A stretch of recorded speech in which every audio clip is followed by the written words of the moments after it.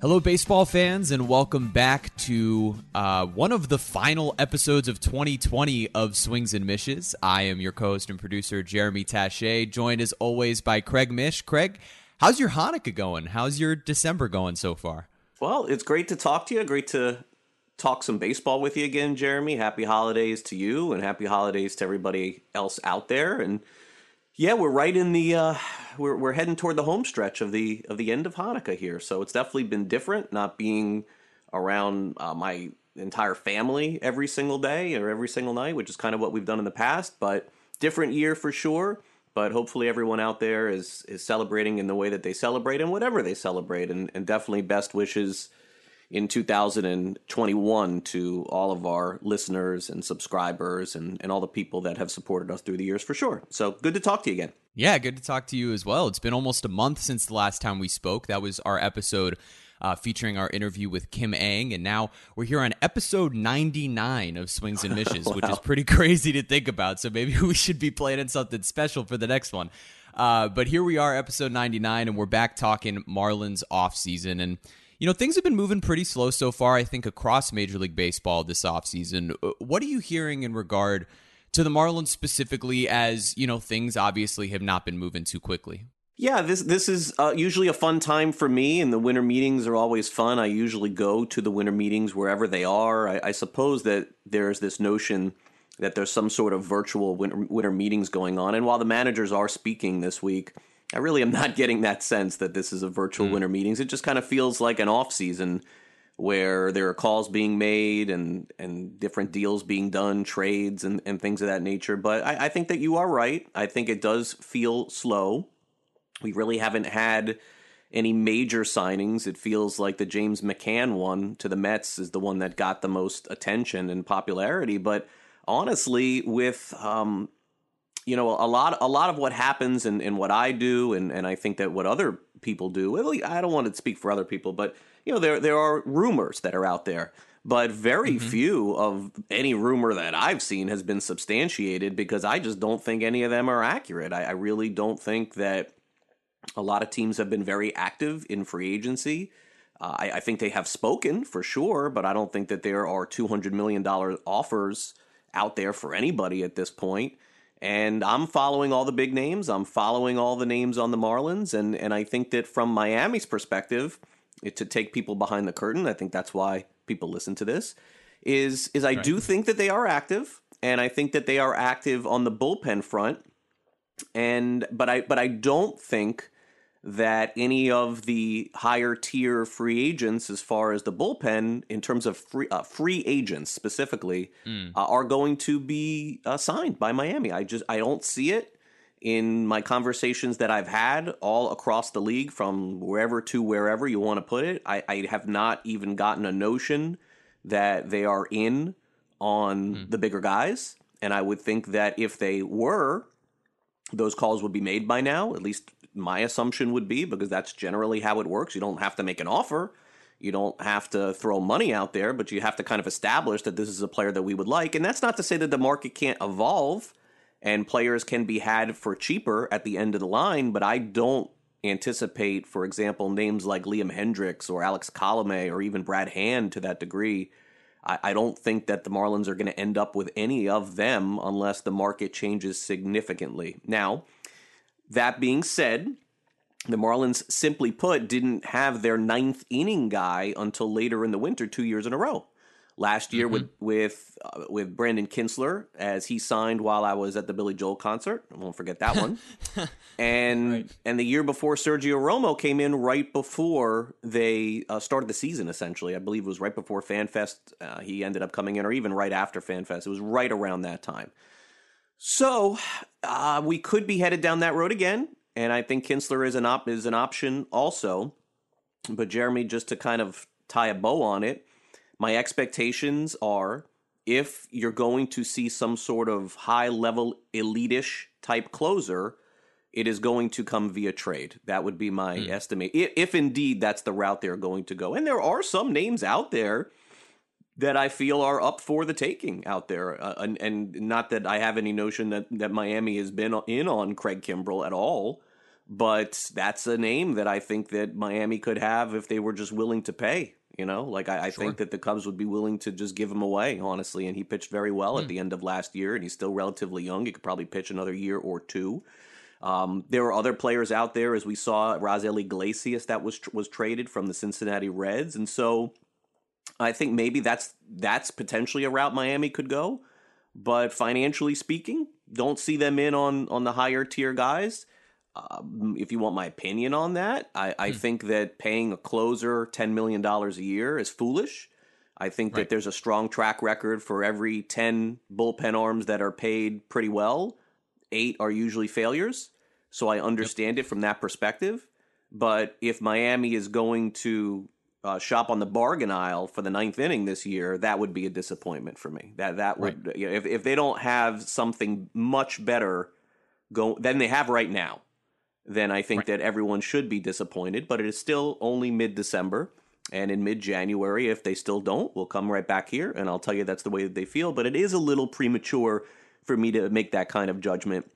So in a month, if their top arm in the bullpen, as of right now, is, I don't even know, Yimi Garcia? God. Yeah, right. If that is the closer going into the year, I would be very scared. If I was a Marlins fan, I would not like that. But I would assume that they'll have someone else. It just may happen in a longer period of time than people want.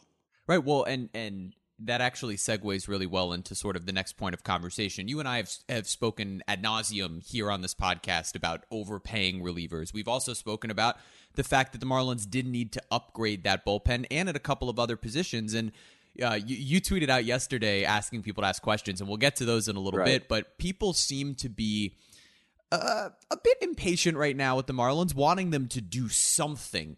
Is that fair at this point? I mean, you seem to be sort of offering a bit of caution toward that. Maybe wait another month. Is that a fair feeling from Marlins fans right now? It's great that they have passion and they want the Marlins to win. The Marlins can't tell us that things are so great and they're planning on winning and they're planning on winning more without helping the team. I mean, that's I'm not going to buy that from the organization. You're going to tell me that you're planning on trying to win a World Series and win every day and win 90 games and you're really not doing anything. I'm not going to buy that. But I would also say that they have, in the past few years, made some upgrades later in the game than earlier. So that's why it's hard for me to have such a strong indictment on the offseason when we're only a month in.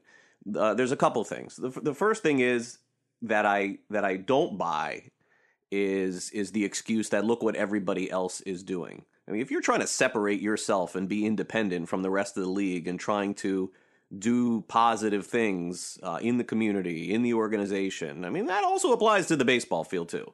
Yeah. So let's put them all in the same bucket here, and let's give a high five to the Chicago White Sox, right? Like, they're out there trying to win right now, and maybe Miami is not in the same boat as the White Sox in terms of talent and in terms of where they are in a rebuild or build back up or whatever they want to call it, but they've been aggressive. And Miami has been very aggressive in one market, and that is the trade market. So I'm very hesitant right now to say that they're not going to do anything when the last couple of years they've been as aggressive or more aggressive than anyone else in making trades. They acquired Starling Marte. They made that trade with the Diamondbacks. They made the trade with the Rays.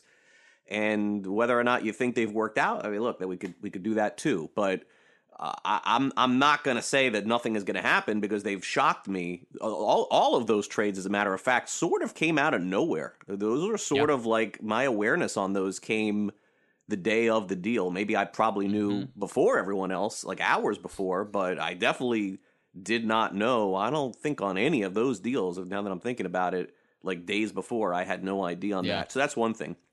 The second thing that I'm finding in my conversations is, because of the financial landscape of where baseball is, which is, again, up for another show and up for another debate, not something I'm going to do here, it seems to me that the lack of information that is out there from people who do what I do is definitely something that's deliberate because of the finances and because there's a lot of players who are very unclear, especially at the lower tier, of their livelihood. So telling something to me that would be out there could potentially ruin a deal of some kind. And I want to be transparent with that. I do know of a few names that the Marlins have checked in on and even would go as far as to say that they want. I do know that. And it pains me to not just give you guys all those names. But there is a different level of sensitivity I'm finding in this offseason. Like, oh my gosh, if that's out there, maybe somebody gets mad or it ruins a deal. And yeah, like that makes me have to think, am I going to be able to sleep at night if I ended up potentially hurting someone in that scenario? So as things get closer, I assure you, if I feel like there is something that's going to happen or if it's close, I think everybody knows listening that you can count on me for that. But I will say this. I think that the first Marlins player to get signed in the next month or two is probably going to be a left-handed reliever. I feel like that's the market that I'm finding that they seem to be the most aggressive on. They have Richard Blyer there. Adam Conley is no longer there. And Alex Vesia had a little bit of a mixed bag. I know everyone is rooting for him given his minor league success, and Daniel Castano the same.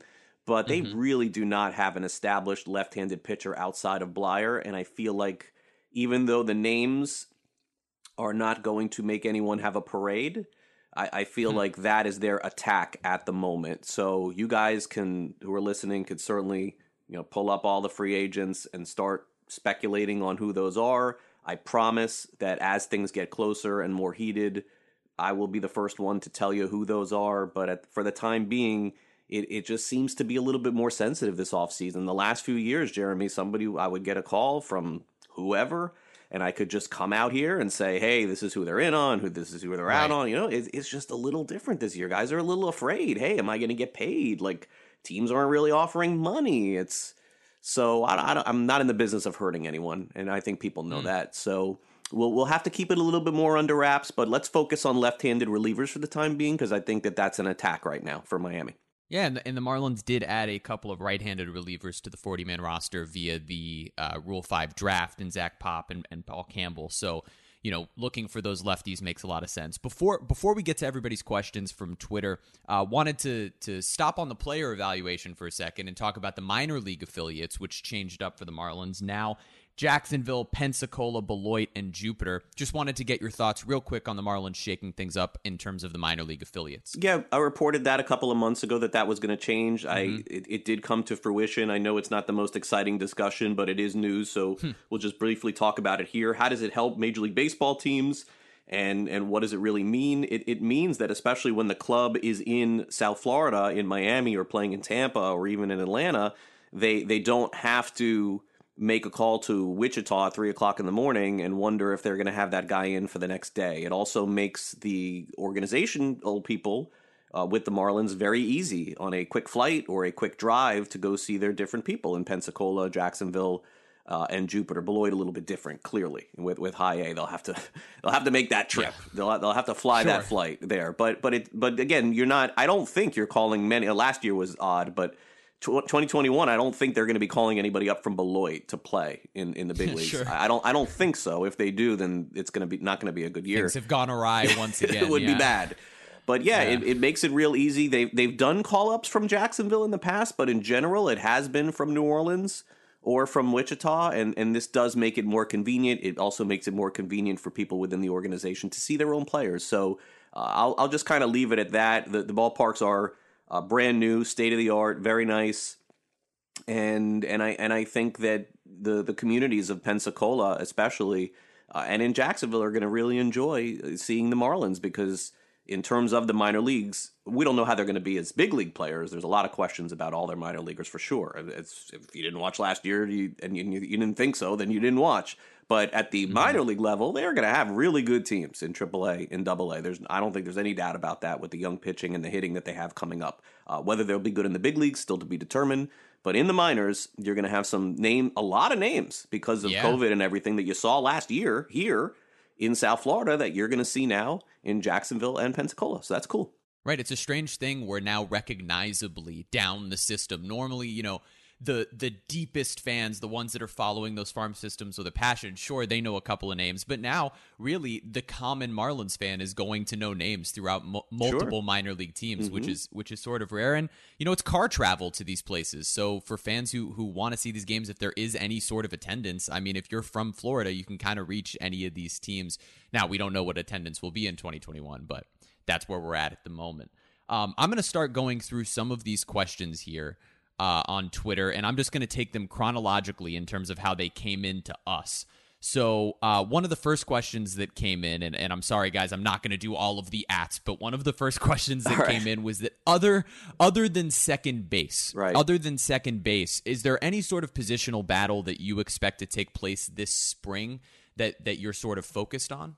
Center field and right field seem to be somewhat open at this point. I think Lewis Brinson will get another opportunity to play, but they really found platooning him to be a benefit, and I think that why break something that's working well, and so I would think that maybe provided that Sierra, I know that somebody had a question about Sierra, but provided that Sierra's on the team along with Brinson could potentially platoon there. I would not be completely opposed to that.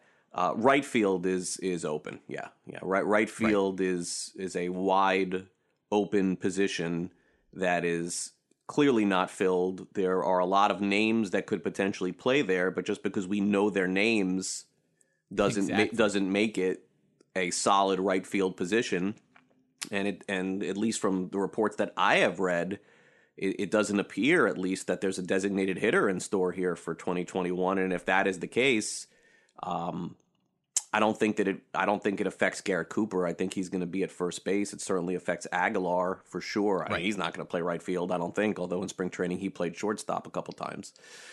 But right field is wide open. I think JJ Bleday, I think that he will be given an opportunity to make the team and make the team out of spring training. I think he is on the fastest track of anyone, but he's had so few legitimate minor league appearances against other pitchers outside of the brief instructional time that they had at the end, I believe against Washington, that they got together and played a few games. I would have to think that he spends a month maybe in the minor leagues. I fully expect to see him in the big leagues in 2021. And so therefore, when we're talking about Monte Harrison and we're talking about Jesus Sanchez maybe at the beginning of the year, or we're talking about Harold Ramirez at the beginning of the year, I simply don't think they want to block JJ Bleday. And to me, from what I have heard, he seems to be the only surefire guy that could come up immediately and hit. And I know that may rub some people the wrong way, but of all of the guys that have come up immediately that they've acquired, they really have not hit. And he is the one that seems to me that I've been sort of told, hey, like this kid looks like he can do it right away. So I would expect Bleday by the summer at the very latest to be patrolling right field. I still think Miami would be better served to bring in a veteran of some kind. But again, are you bringing somebody in that's going to end up blocking Bleday? That's the dynamic that Miami's probably has to figure out right now. Yeah, and I know when we've asked Kim Ng about the younger players and that balance between signing veterans and the younger players, she's talked about how you don't really want to block those younger players. So that is an interesting dynamic to have to measure out, whether you go in there with Monte or Harold Ramirez and then sort of pave the way for JJ to come up later. So, one of the guys you just mentioned, and this was a question, was someone asked if Manuel Sierra is a DFA candidate. He played great for the Marlins down the stretch, particularly well at the end of the season and in the playoffs, but he's out of options. And the Marlins are at full capacity of that 40-man roster. Do you see Sierra being DFA'd, or do you see him with the roster? Yeah, I see him making it. Yeah, I thought he showed enough last year to get another opportunity. The injuries are somewhat concerning because that's popped up a few times now. But look, I think that the rule of the extra inning rule of the player on second base is coming back again. I think that's going to continue. And Sierra is really the perfect guy to have in that role. I know that he hit well above anybody's expectations last year. Is it 60 games or is it real? Nobody really knows. We're not going to use that as the barometer, but he did play much better than people thought until he got hurt. So I would imagine that Sierra makes the team and gets another opportunity. Yeah, and that's what I would also caution for Marlins fans is there should not be overreaction to last year's output in a 60-game season. And, again, another thing that Kim Ng has mentioned is that they're looking more based off track record. But I think across Major League Baseball, that's sort of something I would caution fans to do is, as much as we want to react to some of the positive things of last season, let's remember that over 162 games, some of those things sort of even themselves out. That's right. Yeah, and by the way, for positive and for negative, I think that speaks both sides of that. That speaks to the team. I mean, the positive is Sierra, the negative is Corey Dickerson, and if those things sort of even themselves out, then that's kind of the player that you have. So, So I think that just to answer that, I believe Sierra will make the team, but look, the injuries are going to have to stop. Like that's a little concerning. I think beyond that, I think he's good. Yeah. Going back to the bullpen real quick, you mentioned Alex Vesia before. Right. Someone asked specifically with Jordan Holloway, Alex Vesia, and Jorge Guzman, of those three arms, which is the most likely to make the roster or even make an impact on that roster in the 2021 season? Those are kind of the three young guys we saw come up last year. Sure. Yeah, I think that as I've mentioned, they are shopping pretty heavily for left-handed pitchers. So that does tell me that I believe Vesia probably starts the season in the minors. That's what I'm guessing, if that's the case. So then you're looking at Holloway and you're looking at Guzman. I think Holloway definitely needs some time in the minors, without a doubt. And so Guzman would be the one. That would be the one. I mean, Guzman could use some more time there too. But I think that for me, I think that he would be a stronger possibility to make the club, although I would not be surprised at all to see Guzman, even the closer in Jacksonville. Yeah. Like I would, that's probably what I would do, is probably put him in the ninth inning in Jacksonville and see if they can develop him as a closer. I think the time to make him a starter is, and I know that it's a question. I don't think it's a question that anybody has asked yet this year, but I know that when we used to ask Mike Hill, Mike would always maintain that he was a starting pitcher, and I suppose that's a question that's going to need to be asked pretty soon. But we really haven't gotten that far down the roster yet to answer those kind of questions. Yeah. All right. So going back to the second base position, obviously we've spoken on here about how it's really between Jazz Chisholm, Isan Diaz at the moment. Do you see the Marlins signing a veteran to compete with those two guys? Do you think that the Marlins should sign a veteran to compete with those two guys? What are you thinking about the second base position at the moment? Yeah, if the Marlins don't attack second base in the offseason with a veteran, I think they're making a very big mistake. I don't think that they have a good backup plan there. I could easily see Diaz and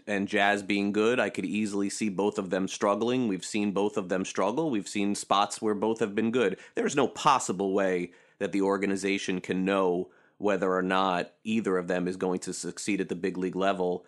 And they have and to me, look, they have John Birdie there, and Birdie's a very nice player who can play 4 days a week in different positions, and he certainly should make the team. But I don't know. I tend to think that in the end, regardless of what is said about Isan, I think Jazz Chisholm is going to get more of an opportunity to play. And that's not to say, and I want to be very careful here how I say it, it's not to say that Jazz Chisholm is Marlins CEO's Derek Jeter's guy, because all of the players are his guy. But let's call it how it is. I mean, at least from my belief, I believe that the reason why Miami acquired Jazz Chisholm was partly due to Derek Jeter's evaluation of him. I will say that. Sure. So I think he's going to get more of the opportunity. They're saying it's going to be a spring training battle of some kind, and maybe that is indeed the case. Isan is and so is Jazz, extremely nice kid. They're both very, very nice. They really are. But the reality is that you can't tell me that you've seen enough from Isan at this point to know that he could play every day in the big leagues. It's not possible. So that's definitely a position that they're going to go in to the season not knowing. And to me, being a little bit out of weakness without a solid backup plan. Maybe that backup plan is Birdie. Maybe, Right. I mean, I would be crazy to think Miguel Rojas would move from short to second, but look, eventually maybe that's something that could happen. I don't think it's this year, but maybe in the future. So yeah, I think Miami would be making a mistake not adding a veteran at that position. And Logan Forsythe did the best he possibly could. He probably is playing at the end of his career last year, but that was not a signing that you could say, oh gosh, well, if these two kids aren't ready and they're really struggling, what do we do? Like, they didn't have that backup plan a couple of years ago for Brinson. Like, what do you do if Isan beats out Jazz and Isan starts off, I don't know, 0 for 20 or something? Oh boy, Here we go. Like, well, okay, so what's the plan? I mean, there is no plan.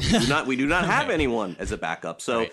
And no indictment on Sean Rodriguez or any of these other players who they've brought in. They're all veterans who have played at high levels, and respect to them. In my wildest dreams, I would have loved to be a Sean Rodriguez playing Major League Baseball, as we all would. But as the Marlins get to this next level and tell us that things are moving forward, right, you have to have backup plans in place. You cannot count on every single one of these young kids to hit. I've probably talked about this a million times on this podcast. I think the most delusional... It's the most common theme. The most delusional that I see on social media of the Marlins fans is that all of these young guys who they acquired are going to end up being good. Right. Like, you could not be more misinformed. Like, there is no chance of that happening. And there's a better chance that most of them don't end up being as good as you think they are. It's the reality of baseball. It's not the Marlins' fault. This is what happens. It's a game of failure. That's the whole game. It is. And to think that every one of these young guys is a star and they're hitting in the Winter League and all, I mean, come on. Like, have you not watched every team in Major League Baseball? They would be very fortunate if any of these young guys turned out to be a star. And just one of them turned out to be a star. That's the nature of the game. And I don't hold the Marlins accountable for that. It's not easy to do. So that's kind of where that's at second base. Yet I believe it will be a competition, and the Marlins publicly are pretty solid in terms of telling us what's going to happen, and then it usually does happen since this new regime's taken over. It pretty much told us, and that's the deal. So it looks like the second base position is going to be battled out between Isan and Jazz. I think without a backup plan, it's a mistake. That's my opinion. Yeah. Yeah, so a couple things on that. Number one, you're telling me that the guy who is a shortstop and wears number 2 for the organization is Derek Jeter's boy? I'm shocked by this news. But by the way, can I get some clarification on that a little bit? What happened there? What Jazz changing his number to number 2? Yeah, what did the Marlins? He just announced it. He announced it on social media. Yeah, he said he was. He asked if he should reveal his new number on social media, and then he posted a photo of a Chisholm with number 2 on the back. Okay, yeah, I thought I saw that. I wasn't 100% sure on that. I'm glad that Jazz isn't putting any extra pressure on himself. It's great idea, Jazz.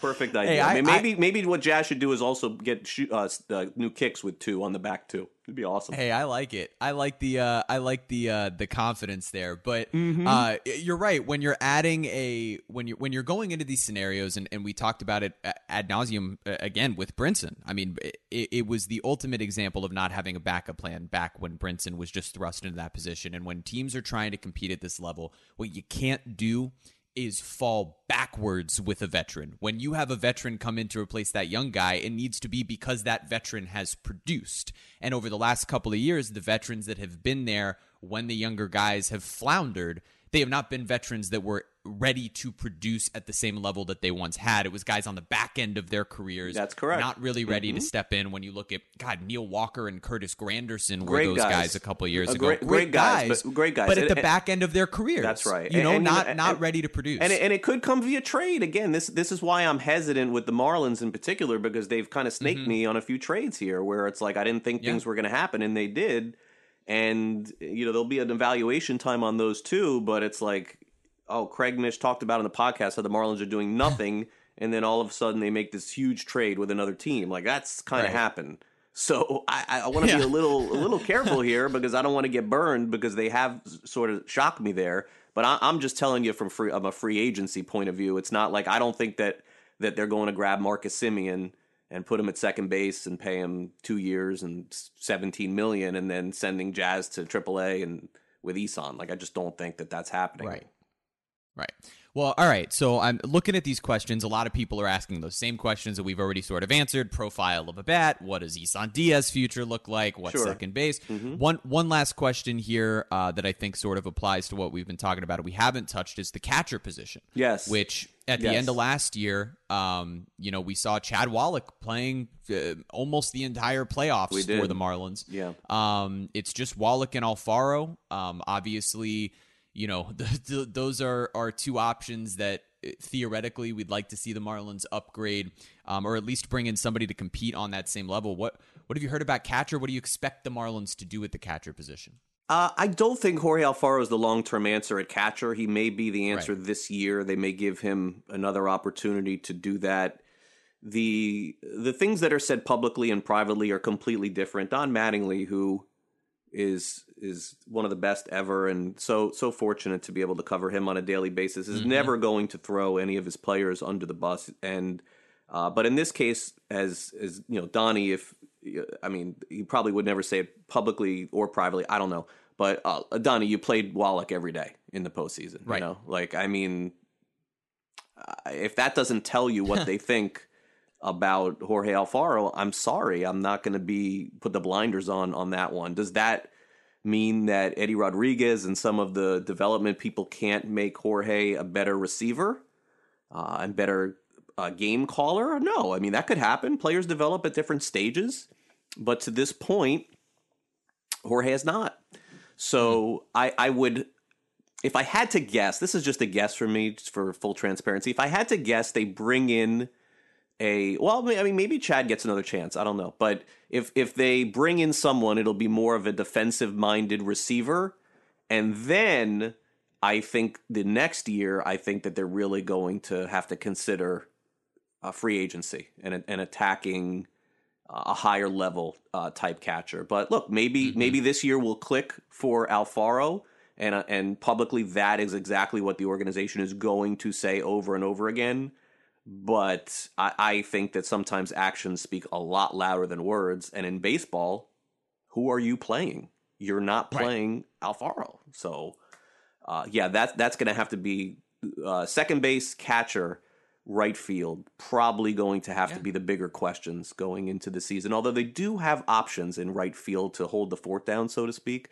But you can't go into the season and tell me that the Marlins are better than 20 teams at catcher going into 2021, and you certainly can't tell me that they're better at second base than 20 teams in Major League Baseball in 2021. Can't do it. Yeah, I think the general consensus here would just have to be that while, sure, you could go into next year with just Jazz and Isan, and sure, you could go into next year with just, Alfaro and Wallach behind the plate.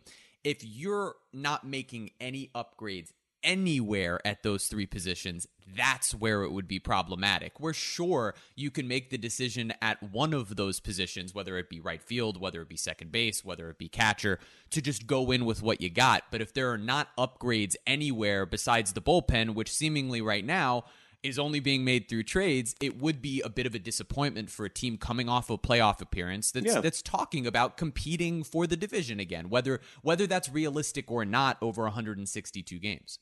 Yeah, at some point you have to stop making excuses and calling it what it is. And if you're going to bring in a player, as you alluded to earlier, which is a really good illustration, it's got to be a player that you're planning on having a legitimate amount of success. And the players that they have brought in to sort of fill gaps have not. I mean, that's the truth. They've been great people, but they have not performed. Last year, Matt Kemp did not make the team out of spring training. No. That was a name that we heard a lot about going into spring training. You cannot tell me Matt Joyce played well last year. I'm sorry. He made some nice defensive plays in the postseason, but he did not play well. And that's just my opinion. He did not look good to me. He had some moments. Yeah, sure. But it's not a player you can play every day. And I think that you're right. And look, we may be down this road again. They may sign another veteran going on his last year and all. But I think it's time to stop that. I think it's time to legitimately say, hey, let's bring in someone that, man, if a couple things don't go right, we have a guy that's going to play every day for us. and is not 35. That can play like today. Right. And exactly. that comes at a price, but maybe it comes via trade. They have arguably the deepest farm system in starting pitching in all of Major League Baseball. And far be it from me to say, hey, you got to trade Braxton Garrett or you got to trade Trevor Rogers to get one of those guys back. I mean, pitching is a strong currency in baseball that people don't have. Right. But there are also young offensive players in minor league systems that are on the brink of the majors that are equal in talent that play the infield that would be considered similar to like the two names I just mentioned, Garrett and Rogers. Rogers a little bit on the higher scale. I think he's part of the rotation. Sure. But we can use Garrett as an example. Is Braxton Garrett going to be better than the 5 guys the Marlins have? I don't know. Is he going to be better than the number 3 guy on 15, 20 teams in the big leagues? Maybe so. So you have that advantage to do it. But what happens in baseball is that pitching is such a commodity that sometimes teams get a little overvalued on that and they don't want to necessarily give it away. And I understand you have to have as much young pitching as possible. Let's also not forget, what did the Marlins do in the draft? They drafted all starting pitchers going into the draft. They're going to have them they're going to keep on coming here. And then the year before, they drafted pitchers as well that potentially could start in the big leagues. So let's not get caught up in overvaluing these guys. If someone right now could pitch in the big leagues, but they're the 8th best pitcher on your team or 7th best pitcher on your team, maybe hit the trade a little bit. Let's see if there's a young guy somewhere on another team that the Marlins are at a deficiency in the infield, maybe the outfield. Let's see if we can package up a trade. And seems to me that may be the more likely route they go. And that's what some of those great small market teams that have won over the number of years have done. They've been able to evaluate their own farm systems, know where their strengths are, know where their weaknesses are, and be able to swap and make these things happen. And look, you saw the Marlins do something similar when they traded Zach Gallen straight up for Jazz Chisholm, right? That was hey, we have an overabundance of pitching, let's go get an infielder. Right. So we've seen the Marlins do it before, and it'll be interesting to see if we can do it again. That's pretty much it in terms of the questions here. A lot of them are sort of repeating themselves. So are there any final notes that you want to leave Marlins fans with as we wrap up this episode of Swings and Mishes, Craig? Yeah, well, look, I know that there are a lot of reports out there. When will the season start? Will it start on time? Players are planning on it. And look, the whole battling as to all that isn't something that's fun. In the end, I'm a fan, so I hate to hear this sort of stuff, and it drives me nuts. But hopefully that ship gets in order. I know that I saw some things in Palm Beach that Roger Dean Chevrolet Stadium's preparing to have fans there and putting in different things. So that's a positive. And look, I just hope that in 2 months from now, we're getting ready to be able to cover spring training. I'm hopeful that fans will be able to. That's a whole nother conversation, not for this podcast for sure, but hopefully I'm hopeful that we could be down that road for sure.